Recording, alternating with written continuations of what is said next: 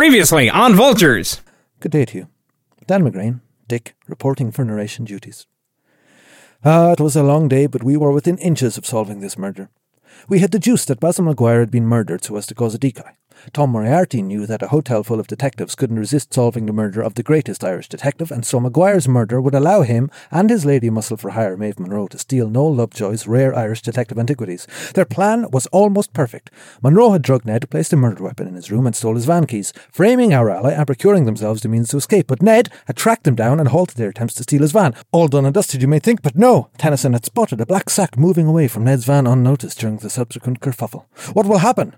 Grip your armrests tight, dear listeners, for episode 18, The Man in the Black Bin Liner ensues.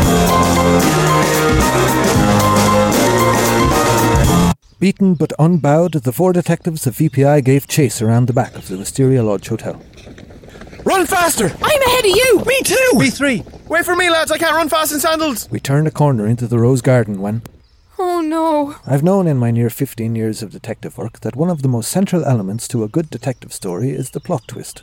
It's almost commonplace in any good mystery yarn. And right now, by God, we'd run right into one. We turned a corner to find a gun pointed at us. A gun pointed at us by a man wearing a black bin liner. A man in a black bin liner who just happened to be the deceased Basil Maguire.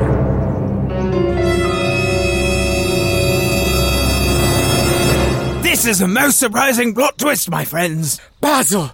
You framed us! Oh, James, I never framed you. You and Dan are my two favourite students, and I'm quite partial to little Janine and little Niall.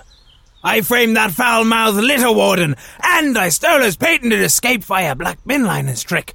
And I would have got away with it if it wasn't for you. Oh, look, if you're going to blame the dog, I didn't bring him. He's not here, okay? I would have got away with it if it wasn't for you. That's all. All right. Why would you do this, Basil? You were our mentor. Our sage, Basil.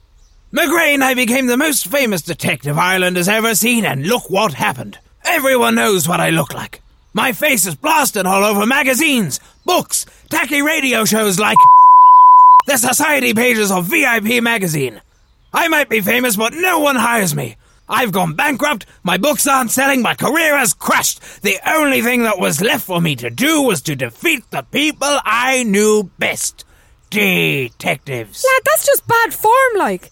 You knew the AGM was coming up, so you set up this whole plan to fleece the hotel with Moriarty. Moriarty is our master villain. He'd sell Lovejoy's valuable collection on eBay and we'd split the proceeds. So I beg you now, my friends, please let me walk away into the Carlow sunset. Basil, we can't let you walk away into the Carlow sunset. You always taught us that a good detective never stops pursuing his quarry. And a good villain never lets the heroes live. You've no reason to kill us, Basil. Oh, I'm afraid I do.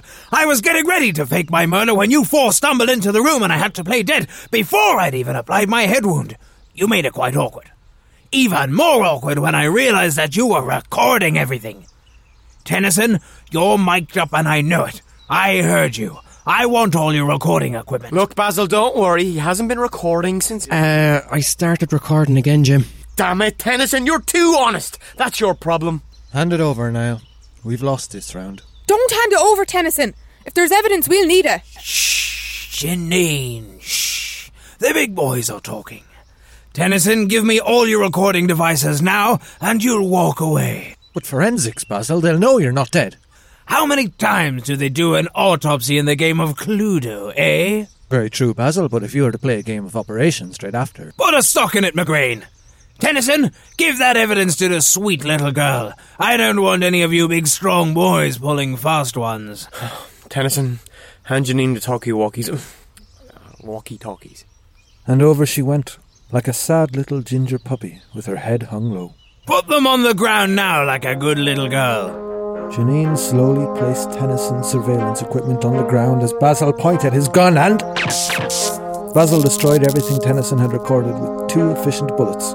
The entire audio case file. Our game was up, but at least we'd get to walk away. We're going to walk away into the Carlow sunset now, Basil, if you don't mind. Sorry, McGrain, that was a little white lie.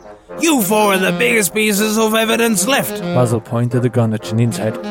She closed her eyes. Oh God, just go to the closing music. I need to catch my breath. Go to the closing music. To be continued in the next episode of Vultures.